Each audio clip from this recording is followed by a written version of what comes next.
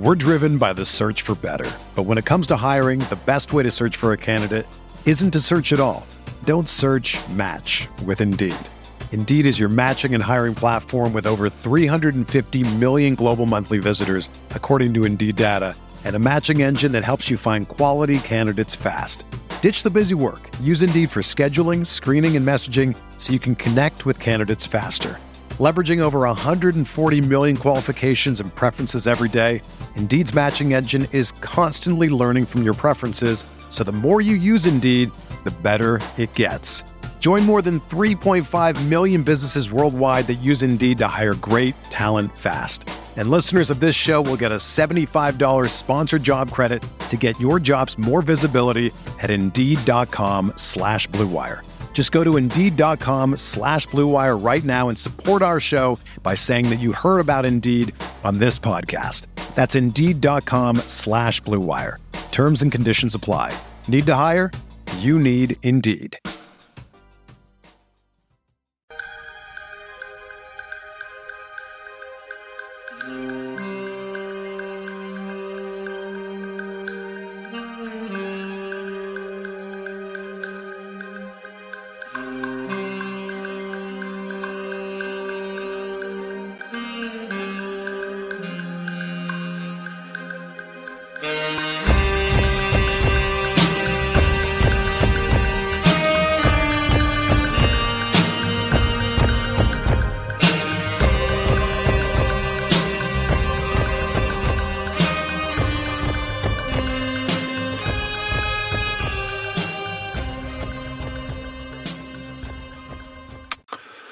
Hello, friends. Kirk Henderson and Josh Bro coming to you. The latest we've come to you in a while. The Dallas Mavericks just played the Boston Celtics. It is Friday, March 1st. It's about 10 o'clock. They got waxed by the Boston Celtics, 138 to 110. Josh, how you doing?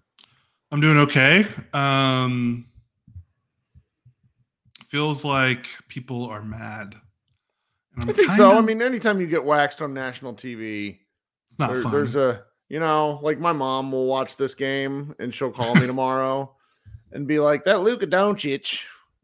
Have lots of comments, and then ask me if I knew if Jason Tatum was from St. Louis. It's just it's the way the day is going to go. The thing about the Celtics is they are really good. They're very good. And somebody, I think it was our guy Matthew, said he's like, "Well, they're not going to hit threes all game after the first quarter." And what ended up happening was they, in fact, did hit threes all game because just about every single guy that gets significant minutes for the Boston Celtics is capable of being a really solid three-point shooter in any given night. And they lead the league in three-pointers made per game. Mm-hmm. They lead the league in three-point percentage. Well, no, they don't. They don't lead in percentage, but they're like top – they're like top 10 in percentage, top 5 actually.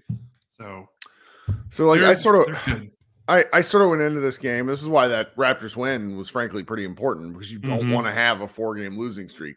Beating the Celtics would have been a capstone win. The Celtics have only lost 3 times at home all season. I did not expect the Mavericks to win.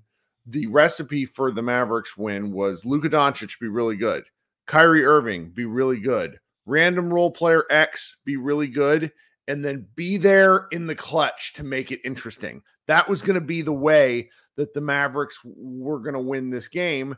And in my opinion, we got very good Luka. We had very ineffective Kyrie.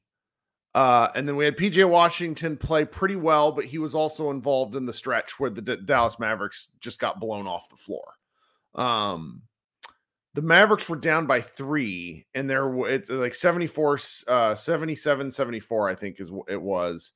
And then Coach Kidd subs in Tim Hardaway, who ends up taking a lot of criticism tonight, though I don't necessarily think it was his fault. The Mavericks go super small and just proceed to get ran right off the fucking floor.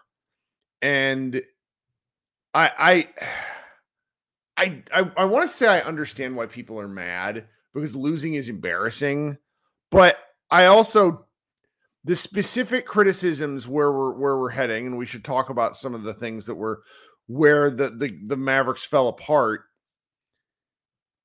I have a hard time getting super bothered by the choice because I don't necessarily think the other option was like a winning formula.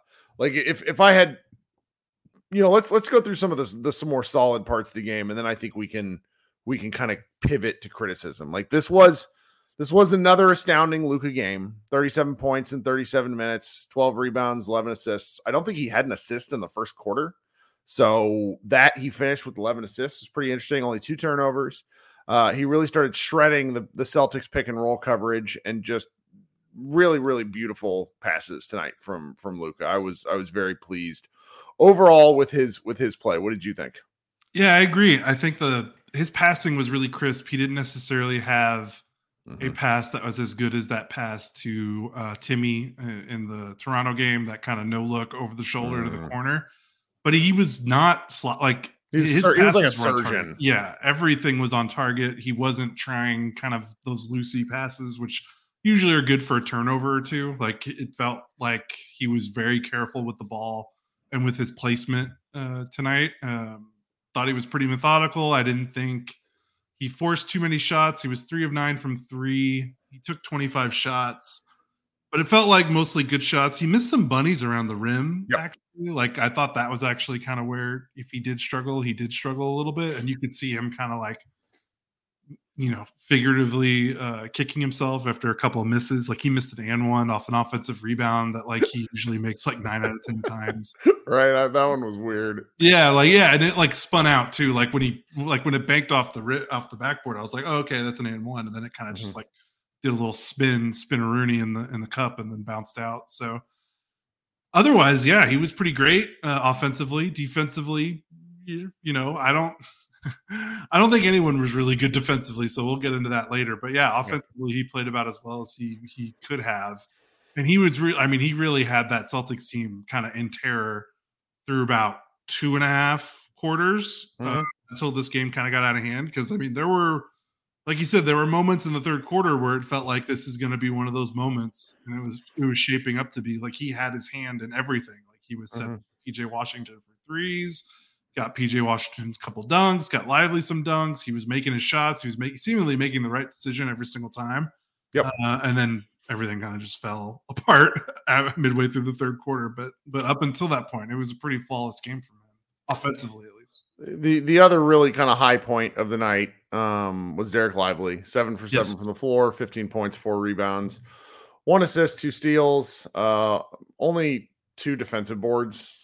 Got to work on that, bub. But did the Mavericks get killed on the boards? There weren't a lot of rebounds available tonight. Yeah, to be fair, and that's okay. So it is what it is. I think and we'll circle back to this later. Like we're dipping into why the hell isn't he playing more zone? Because it's like they went on runs that involved Lively as a lob threat and being able to catch multiple ways, both in the air and frankly bounce passes and stuff at his waist, is a valuable weapon. This is the first game I really think in several where we've seen Luka be able to use the roll man. I feel that teams have kind of been bottling the Mavericks up in that regard for several games. Apparently the Celtics broadcast team was pretty effusive in their praise of him, which is interesting because they tend to be just like, well, we'll just call them Dallas Maverick level homers in terms of their broadcast. It's one of the things that makes Boston fans what they are. And so that was just interesting to hear. But then you kind of then there's the rest of the guys, and I want to say PJ Washington had like some key stretches, but he overall was he was cold, hot, cold. 17 points and 16 shots sucks. It just sucks. You can't as a role guy, you can't do that. I think he missed his first He missed his first 3 threes, then made his next 3, then missed his next 5 or something like that. I think he started 0 for 2 from 3, then he was 3 for 5, and then he finished 3 for 9. And so he was very streaky. Yep. But yeah, he took good shots. I don't really think he took some bad shots. The only thing that he took, there was one sequence that was really killer in the second half. And I think this was kind of part of the third quarter that's kind of started the third quarter avalanche. Mm-hmm. He drove into the paint And it was a good drive, and he basically gets like maybe a step outside the restricted line. And there's one defender that's kind of in no man's land, and he either has a wide open kind of little short floater, or he has Lively right at the rim for an easy lob, and he just elects to go for the floater, misses the floater, doesn't come down with offensive rebound, and then the Celtics make a three. It's like that's a 5-point swing. I'll give you the swings. I'm looking at it. Lively makes a dunk at the 6-minute mark. The Mavericks are down by 2 points. PJ Washington misses a three. Jaylen Brown hits a three. Celtics are up by 5. PJ Washington misses a floater. PJ Washington gets his own board, but he's blocked by Drew Holiday. And then Tatum hits a three, and it goes from being a 2-point game to an 8-point game in 2 possessions. And at that point, the Mavericks were cooked. Luka kind of had him hanging around a little towards the end of the quarter, where it was they pull within 6, they pull within 5, but then all of a sudden the game's out of hand again. And by the end of that quarter, it was down by 14. And that was sort of where things went sideways. Like the first half was pretty fun. The Mavericks hung on a little bit. The first half was an instance of when Luka goes to the bench, the Mavericks couldn't keep pace. Especially with how Kyrie was playing. Right. And so, all right, let's take a quick break, and then we're gonna circle back to kind of the things that were less fun. Those of y'all who are here, appreciate you joining the show. If you could go down and give this show a like, I would appreciate it. If you could consider subscribing to the show here on YouTube, those of you who are watching live, I would also appreciate that. If you are listening on an audio feed on Saturday, Sunday morning, maybe before the 76ers game, consider subscribing to our show. Really appreciate that. I'm not sure. I tend to do a post-game show every night, but I don't think I'm going to be able to do a second post-game one. We've been having it's been a not fun 24 hours with the 4-month-old infant. And my wife needs, I need to help my wife out more tonight. So I don't think I'm going to do a secondary show tonight, but, thanks for listening to the show. If you could go ahead and then give these 2 brief ads a listen to, because that's one way Josh and I actually get paid. So we'll be right back. We're driven by the search for better. But when it comes to hiring, the best way to search for a candidate isn't to search at all. Don't search, match with Indeed. Indeed is your matching and hiring platform with over 350 million global monthly visitors, according to Indeed data, and a matching engine that helps you find quality candidates fast. Ditch the busy work. Use Indeed for scheduling, screening, and messaging so you can connect with candidates faster. Leveraging over 140 million qualifications and preferences every day, Indeed's matching engine is constantly learning from your preferences, so the more you use Indeed, the better it gets. Join more than 3.5 million businesses worldwide that use Indeed to hire great talent fast. And listeners of this show will get a $75 sponsored job credit to get your jobs more visibility at Indeed.com/Blue Wire. Just go to Indeed.com/Blue Wire right now and support our show by saying that you heard about Indeed on this podcast. That's Indeed.com/Blue Wire. Terms and conditions apply. Need to hire? You need Indeed. If I would have applied myself, I could have gone to the NBA. You think so? Yeah, I think so. But it's just like, it's been done. I didn't want to, I was like, I don't want to be a follower. Hi, I'm Jason Concepcion. And I'm Shea Serrano. And we are back. We have a new podcast from Wondery. It's called 6 Trophies. Woo! And it's the best. Each week, Shea Serrano and I are combing through all the NBA storylines, finding the best, most interesting, most compelling stories, and then handing out 6 pop culture themed trophies for 6 basketball related activities. Trophies like the Dominic Toretto I Live My Life a Quarter Mile at a Time trophy, which is given to someone who made a short-term decision with no regard for future consequence. Or the Christopher Nolan Tenet trophy, which is given to someone who did something that we didn't understand. Catalina Wine Mixer trophy. Ooh, the Lauryn Hill You Might Win Some, But You Just Lost One trophy. And what's more, the NBA playoffs are here, so you want to make 6 Trophies your go-to companion podcast through all the craziness. Follow 6 Trophies on the Wondery app or wherever you get your podcasts. Listen ad-free right now by joining Wondery Plus. Okay, so what if I told you that Kyrie Irving has lost to the Boston Celtics 10 straight times? I would believe that. That hurts, man. Does that include the playoffs? Because I'm not sure. Somebody sent me that stat, and I'm like, it's tough because it's the Celtics are a team that's built to kind of cage somebody like Kyrie just due to their size and length. And the fans were chanting at him, and it's a dicey deal. So it's like you go back to kind of my three main points for winning this game, and he just he ended up with, let's see here, I had it pulled up and then I moved away from the box score. He ended up with 19 points on 23 shots. Like, that's rough. His three is 1 of 7 from three. He only had one turnover. That part's fine. 4 rebounds. He was missing bunnies at the rim. And like when Kyrie's missing stuff at the rim, you're just not getting a good game from Kyrie. He had a lot of opportunity and it did not go down. Yeah, he was 3 of 7 in the restricted area, which is bad.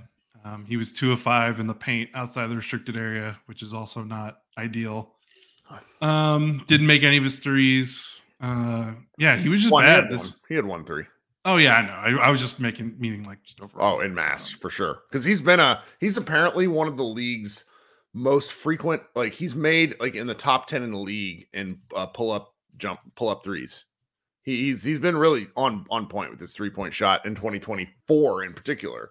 And so I had somebody tell me, he's like, he's just kind of due for a bad game. And I don't like being like soft on any player, mainly, but I do kind of think that's a good take on this. Like, I expect Kyrie to come back on Sunday against the 76ers and have a great game. So I don't want to, honest. Oh, go ahead. No, please. I was just gonna say, honestly, I know they weren't going to win with Kyrie playing this kind of game offensively because that basically means the non-Luka minutes are torpedoed, and they've already been kind of bad the last 2 weeks, the non-Luka minutes. But if he's not shooting well, so that's part of it. But also, he was atrocious defensively today. He was very bad. Anything off ball with Kyrie lately has been pretty bad. Anything off ball with almost every Mavericks defender lately has been pretty bad in the last few days. Teams are really picking on these guys in off ball rotations and communication. Well, the zone Kyrie didn't make sense to me. Like, why are the Mavericks running a zone? They kept getting beat from behind on the zone, and then meaning basically on the baseline. And it felt like over and over the guy in the ball would swing all the way around or swing like cut across the lane, and whoever was supposed to drop down, usually like a Josh Green, Luka pointed at him like 3 times, didn't make the rotation down. And I'm like, why are they running a zone? Like, why would you play a zone against the friggin' Celtics who can shoot the ball? What are we doing? Well, you want a fun fact? The Celtics made 21 3-pointers and also scored 62 points in the paint. Boom, boom, boom. That's gonna hurt the old defensive rating. Yes, it is. Their shot chart, they made 0 mid-range jump shots tonight. Everything was threes, rim, and paint. So they were 0 for 6 from mid-range tonight. So so the Kyrie part hurt, and you just kind of leave it where it is. There are too many possessions where with Kyrie, I don't know if you see these when he's defending off ball where he's not guarding anyone. Mm-hmm. And it's like he's in between 2 guys, not sure where to help or where to kind of rotate. And it's almost like he's trying to split the difference. And what happens is 2 people are open instead of 1 person is open because he doesn't close out to the, he doesn't get to close out either. Mm-hmm. So that's been tough. And he's not the only one. There's other guys that are pretty lost off ball. It's half the team felt like tonight. I mean, then there was, I made the statement that Tim Hardaway was negative in 20 minutes. He was negative 21 points because he was on the floor for that really rough run that we just described. And Timmy by himself is not the problem. It's going to be very controversial. Tim is a problem. Tim is not the problem. The problem is that the Mavericks don't really have a 3 that they can roll out there and feel comfortable with. They have to play a big guard as their small forward in almost every conceivable circumstance. Josh Green, 6'4" guard. Anybody that thinks he's taller than that, go look at him near Jason Tatum. He ain't. Then you get Dante Exum, who probably should start. Then you have Derek Jones Jr., who has just turned into a pumpkin at this point in the year. Those are your options at small forward. I guess we play PJ Washington there some. Right, but then you're either playing, who's playing the 4 and the 5? Like, are you doing Maxey and another big, which is, I don't think they like to do that. Right, they never go like jumbo, which this would have been the time to try it, quite candidly, because the Celtics and Denver are like huge. Yeah, well, and the Celtics are huge, but the Celtics also don't really play. Yeah, they play skilled, and they played out. Yeah. Like it's usually KP is the lone big, and then Horford's the lone big. They did play a little Horford Tillman together, but otherwise, Tatum is their power forward. So you can get away with PJ Washington as your 4-man, but again, like you said, when you've got Luka, Kyrie, and then Josh Green. Mm-hmm. Where who's Josh Green guarding, who's guarding Tatum and Brown, PJ can be on one of them, but then that means either Green, Luka, or Kyrie are on one of the other, of Brown or Tatum. So that makes it tough, and the Celtics are just good. They make it tough. They're so deep, they play basically 8 guys that are all really pretty good. And they're all tall. Even their guards, Derek White and Drew Holiday, are big guards. I read Drew Holiday is shooting 63% from the corners on. Did you see that first corner 3 he made? Falling out of bounds. It looked like Luka. Yeah. My way in the chat says if you start Exum, you're asking, and you're back to asking too much of players. I wanted to highlight this comment because I agree, and it just sort of points to the challenges within the roster at the moment. Right. And you see these challenges against a team that is 47-12. You don't see them as much against Toronto Raptors, but you do see them against, Cleveland Cavaliers team, which is really, the best teams in the league they're gonna highlight your weaknesses a lot more than playing the Wizards or the Spurs or the Toronto Raptors. But yeah, this was one of those games where I think people are really angry. I don't think a lineup change tonight would significantly. Yeah, people are mad about Tim Hardaway Jr. playing as much as he did. People are mad about Maxey playing as much as he did, and people are mad about Gafford not playing more. And I don't. If Tim and Maxey played 5 minutes and Gafford played 35, I don't see the result of this game changing too much. Now, I understand people just wanting to see something different, because when they see something not working, it's I don't care if we lose. Right. I just want to see something different, and I understand that frustration for sure. But I just don't see a lineup combination that changes the result of this game, because at the end of the day, if your second best player plays as poorly as Kyrie did, if one of your starters and Josh Green plays as poorly as he did, we're talking about backups. Maxey and Tim and Gafford are all backups. If those guys, I just don't see those guys swinging the pendulum in a game where you've lost by 28 points and the team made 21 3-pointers. Not to say that there isn't things that they can't do and they can't switch around and they can't mix things up, but at the end of the day, your top 4 or 5 guys have to play really well. Yeah. And only about 2 of them did. Lively and Luka did. And that, if those are your only 2 players that are really going to show up, I don't really care how you're mix and matching the rest of it. You're probably still going to get thumped on the road to a really good team. And by the way, this was also their 4th game in 6 nights. So yeah, I'm not saying don't be mad or don't ask for something different, but the idea that this game was winnable with some lineup changes, just a really narrow path to success. It's tough. And I come in here guns a-blazing when I really think something bad happened. I will call for Kid's head at a moment's notice. It's not hard to get me on the fire, but I just look at this tonight and it's worth it's worth explaining your point about Gafford, because Gafford not playing really flummoxes fans. And I think it's because all of us, myself included, are not great at watching elements of defense and what happens to him. I can tell you, for one, he is just as awful as all the rest of the Mavericks at transition defense. Yes. Like he runs so hard on offense, and then on defense, on transition defense, he's bad. He's also going for offensive rebounds all the time. Which is, he's a good offensive rebounder. There's some of that's a coaching, hey, go grab an offensive board type thing. Yeah. But what's happening to him on defense that you think is getting him held I think he's just kind of a slow-footed defensive big in space, and I know everyone's yelling at me like, well, Maxi's not good in space either, and I'm like, just because I'm talking about one guy doesn't mean I'm praising another guy. Right. Like, no Maverick played well defensively except for maybe Lively and PJ Washington. I would have had Lively in over Maxey, and I would have played Lively 30 minutes, and I'm starting to wonder why Lively is not playing more, and I don't know if it's a minutes restriction because of the nose, but he was averaging 27 minutes a game in January, and in February and March, he's averaging about 18. And I know the nose is a factor, but I hope that, they need to start being able to ramp him up soon, because I think that's really the answer instead of arguing about bench players. Sure. Because Lively is a starter, and he's that dude. Like, he's legit. So there was a play.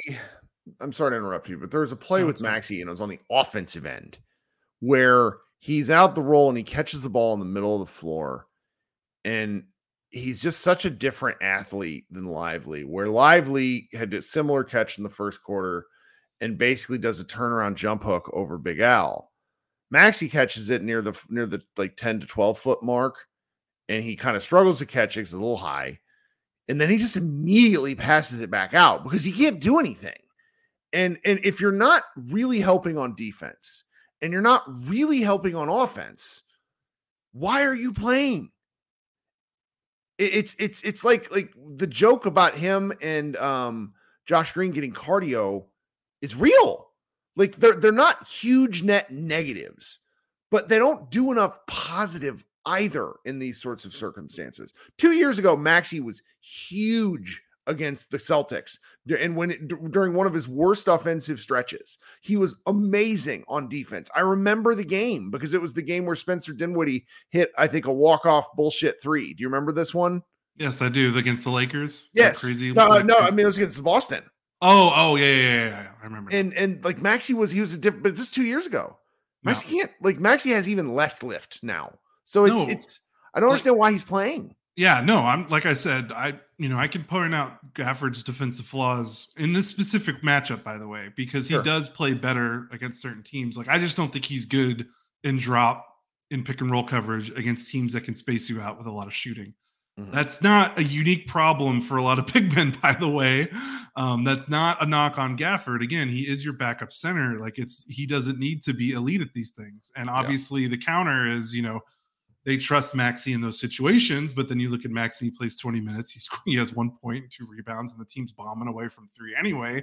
Like, where, that's where the disconnect comes from, because it's like, okay, well, we want to see someone else do something if this guy's not going to do anything. So I get it. I'm not trying to point out why Gafford's not playing, to defend why Maxey is playing. I'm just telling you, like, just this is how Gafford plays. And if you want to maybe switch with him more on the perimeter, maybe guard would be a little more aggressive. They could try that. That's not necessarily, the Mavericks don't switch with their centers a lot. Like, they don't switch with Lively a lot. Which I wish they would. Thing. They should. Yeah, I would like to see Lively a little bit more. But they do struggle with stretch big men, and that might be a kid coaching scheme thing. But again, like, if Gafford's on the floor, they're playing drop, and he doesn't play drop well against teams that can shoot. Which are the Celtics. Yeah, which are the Celtics, which is the Cleveland Cavaliers. Also, if you watch frankly, most teams. Drop is not an effective defense against most teams now. And watch the second quarter against the Cleveland again when Gafford played. When he was on the floor, Cleveland immediately went, okay, pick and roll. Let's get him in the pick and roll, and we're going to pick out shooters. And they just kind of pinged the ball around the court and got open shooters. That's how they got that 15-point lead. So if the idea is maybe they should play a different style defensively, sure, but they also don't play that, outside of Maxey, they just don't seem to trust their bigs to switch. Now, maybe the answer is they should trust their bigs to switch, but I will just offer that Gafford historically has not been known as a plus team defender. This isn't just a thing getting to the Mavericks and playing in the Maverick scheme. I know he was on Washington. I know he was on Chicago, so he wasn't necessarily on teams that could have been great defensive teams anyway. But I'm just telling you that's just how it is right now. Yeah. If they want to switch with it more, try to use his athleticism more on the perimeter, sure, why not? Because it's obviously not working any other way. But I'm just saying, like, that's why it's happening. And if you disagree, that's fine. But I also just can't get too worked up about a backup not playing more in a game where you lose by 28 points to a team that shoots a lot of threes and is the best team in the NBA. Like, it's just, but I also understand the Maxey stuff is frustrating. And the thing with Maxey is he had a couple of really good defensive games earlier in the month. I thought he played really well against OKC. I thought he played pretty well against Phoenix. And then he just has these games where it looks like he can't move. So they have to figure out a way to wean themselves off Maxey. Like, that's kind of the $1 million question of this roster. Which I mean, not to be like there are a lot of people that are like calling for Kid's head in the chat and in the Twitters and in the social media. It is my opinion that if there's something that's going to bury Jason Kidd, it is going to be that. It is going to be the continued reliance on Maxey and Tim as as sort of comfort crutches. And I mean, they're the A seed right now. Like, I'm not saying that the other guys would have made a difference, but I just think he's going to go down with the ship playing what he knows. Does that make sense? Oh yeah, I think so. I mean he got to the Western Conference Finals with Maxey playing really well defensively, so that's becoming his guy, right? Like, yep. I mean, Tim McMahon mentioned it on the Hoop Collective a couple of days ago that like Maxey being useful is what is helped propel elements of the Mavericks defense. He only played 20 minutes tonight. It's not like he gets these like big minute things, but again, four games in 6 nights. He did not play against Toronto, which I'm sure was intentional because they probably wanted him to be a little bit fresh. But for the month of February, he averaged 27 minutes. Like that. That's a lot for him. That's a lot for him. It's just a lot. And they they just kind of go back to it as a, like the small ball 5 stuff as a crutch. And like, there's been a number of commenters asking why they don't go big ball. I think there's a few reasons for that, but I don't know. I waffle because if you're going to lose, it's like what you said earlier, you might want to go down swinging with something new. Yeah. So and I think the thing is like, I'm not, I don't know if more minutes for Gafford helps in a game like this, but I'm total like Lively should, like, if they could get that minutes restriction, like if he's not on a minutes restriction, he should be playing more. Like, if that's like where we can come to a middle ground, because the chat seems pretty fired up about wanting to play Gafford more. Mm-hmm. I think my peace pipe or my olive branch would be play Lively more, like play Lively 30, 35 minutes a game. Mm-hmm. If he's able to, like, if I think that would stuff. There'd be a handshake meme, I think, for a significant amount of people, because they don't want to see Dwight Powell anymore. They don't want to see Maxi Kleber anymore, because if he's not really helping the defense, he's also not helping the offense. Then what are you doing out there? No, he's scored 8 points in the last 3 games. Yeah, that's not a thing. So, you got to average. I'm sorry. Like, if you get this many minutes, if you're playing 27 minutes a game and you're averaging 2.7 points, that's bad. Just that's some science for you, some math. That's some math. You hit me with the facts. All right. Is there anything else that's happened? I really don't remember. My previous 2 days are something. I don't know. It's honestly, I'm thinking about Dune 2. I know. Do you want to talk about Josh Green? Because some people are fired up about him not, apparently 2 points in 28 minutes is not his fault. No, well, that's just one guy that found me on Twitter. I over-index on Twitter. I want it to be known that if you're a person who in your profile talks about how you're the 7th best player on a given team super fan, I implore you to find new hobbies. That's all. You're allowed to like weird things. I'm just not going to discuss them with you. Like, that's all. And I've been pleased with Josh Green's play this year. It's him, Tim, Kyrie, Maxey. If all y'all are gonna play poor, Mavericks aren't gonna win. That's okay. It happens. It's like that sometimes. The Mavericks' path to be out of the to be a non-play-in team grows ever more narrow. It's still in play though. They just need to figure it out. The team's healthy now. The 76ers are a weird team right now. Tyrese, they should run them off the floor, but what are you going to do? Is it pretty wild that they are now closer to 10th than they are to 6th in the standings right now? Yep. They're 2.5 games out of 6. They this is are where all 1.5 games up on 9th and 10th. This is where losing some of those very stupid games earlier in the year, you look back and you go, how do you lose to the Grizzlies like this? Or Cleveland without Mitchell and Garland and Mobley.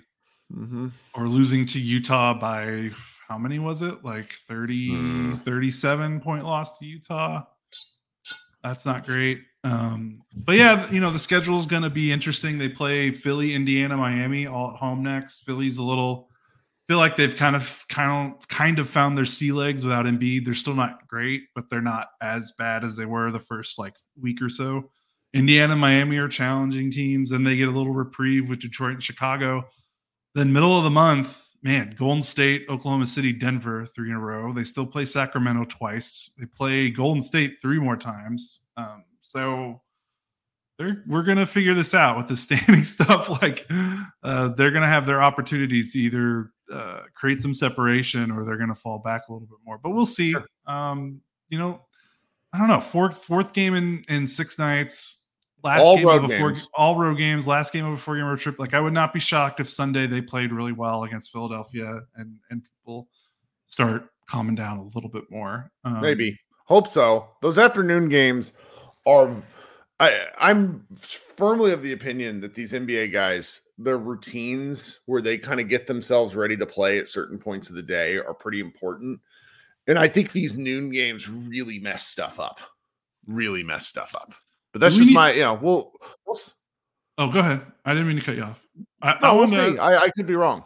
Well, the thing about Gafford, this might be throwing a live grenade 35 minutes into the podcast when we're trying to wrap up, but are we at the point where we have to start thinking about, was it a mistake to trade for him? Not necessarily because of the player he is, but more resource management. Oh yeah. Haralabob Bulgaris engaged with me on Twitter the other day, and he flat out said that he thought it was a size panic move to need Gafford. And I don't know where I stand on it. I think it'll be really easy to say with hindsight, if they were to go on a run this year, we're not going to care. But this goes back to I was the only person of our staff where I'm like, I don't feel great about this with future asset stuff. And lots of people at the time were like, you need to simmer down. I think those people are primarily right, but we need to see some consistency, I think. And it's more just I'm wondering, there's got to be, because this is the disc, because it's he's not playing, and I'm not shocked at his minutes right now, but they did give up a first. Technically, it's more like they gave up a pick swap in 2028, which is really important. And it's one of those things where I'm not surprised that he's not playing, because I listed out, his team defensive deficiencies in some of these matchups. So it's I'm not mad that Gafford it's not like that. It's not like being mad at the player necessarily, or even mad. People are going to be mad at the coach, but it's more like they gave up something pretty significant to get him. And it feels like the coach doesn't necessarily need or want him. Now, whether you think the coach is wrong is another argument, but it's this is starting to, I don't know if it's a trend, but it feels like the same thing with Christian Wood, where it's they traded for a guy that kids seemingly wanted nothing to do with. And now we're a couple of weeks into this trade, and it's pretty clear Kid has a quick hook with Gafford, and if he doesn't like what he sees with him, he doesn't play him. Yeah. So now it's well, why did you trade? They didn't just throw away a second rounder or something. They gave up a pick swap, which turned into a first, which theoretically could have been used for another player, or keep them too hard. Look, guys, I'm not trying to cover up for Kids in confidence. I'm just trying to figure out why there's some sort of disconnect between what the front office is valuing and kind of what the coach values. Now, if the coach is wrong and they move on from the coach, we'll see. But yeah, I mean, you're not firing Kidd 20 games left in this season. No, so I mean that's what I mean though. I mean, if this goes sideways, there is only one thing you can really make a change with. Jason Kidd. Right. Like, boy, howdy. But it's just weird, right? Like, it's weird to give up a first for a guy that you're not playing. Even if I understand why he's not playing, I'm just like, well, why did you go get him? Like, it's just weird. There's a disconnect there. And they got to figure that out. They can't keep trading for guys that the coach doesn't like. Either you stop doing that. Well, I mean, you get rid of the coach. Like who's the guy? The meme. He's the guy that didn't get signed this year, but everybody wanted them to sign it so his kids could get insurance. Oh my gosh, Tony Snell. Tony Snell. Yeah. Why I'm friends with a former Bucks front office person. He demanded that they sign Tony Snell. And if you go look at Tony Snell's games logs that year, he stops playing Tony Snell almost immediately. So this is just a thing? Same thing. And I mean, honestly, I think he's why they signed JaVale. Like, oh yeah, for sure. So it's tough where he has a short leash. But then he loves guys like Hardaway. Whereas, I mean, you remember what Hardaway said during what was it? It was way back at the beginning of the year during media day where he's like, I don't know if Kid's not told me I'm not starting. This is news to me. Like Kid's not a great communicator in the ways that you expect from a top-down coach. He is much more of a friend by manager approach, and I'm sure he's very cutting and when the doors are closed, but he's not a fiery, boisterous guy. That's why, I mean, I pointed out, and we should probably go. We're almost done. But there was a point tonight where he called a coach's challenge to a bad out of bounds call, as in who it was off of. He got real fired up, and then the team responded in kind. It was like, oh wow, you mean if your leader shows some emotion, everybody else is going to show some emotion? Weird. Granted, I'm old, and I Gene Hackman and Hoosiers inspired me, and Al Pacino inspired me in Any Given Sunday. I like the rah coach. I don't believe in coaches that kind of mutter shit under their breath at people, which is what Kid does. So anyways, all right, 40 minutes of nonsense. I'm not going to do a second live show tonight. I'm really sorry, guys. I've been up since 5 a.m. And I'll probably be up a long time tonight because the kid is both teething and sick. It's weird. But go use your Saturday, do something fun. Should be a nice day out here in the Dallas-Fort Worth area. I do recommend everyone, even if you have zero interest, go see Dune 2. It was cool. Did you already go? Yeah, my wife, we were having such a shitty day because we were going to go try to see it. And then the kid got sent home from daycare, where she was just like, you should go. You want to do this. It's important to you, which it is, because I've been a fan of those books since I read it for the first time when I was like 14, but I didn't understand it because there's like a hell of a lot going on in it. So he did a really good job communicating some really complicated shit in a 2-hour and 40-minute movie. It's well worth everybody's time just for the visuals and for the sound. And even if you don't care about the weird space politics, but it's got some interesting climate metaphors, politics. It's a really weird book and a really fun movie. So that's my recommendation. All right, everybody, this has been Kirk Henderson and Josh Bell. We'll be back on Sunday afternoon, I'm sure, to talk a little more Mavs and Sixers. Thanks so much for hanging out. We'll be back on Sunday. Everybody be good. Go Mavs.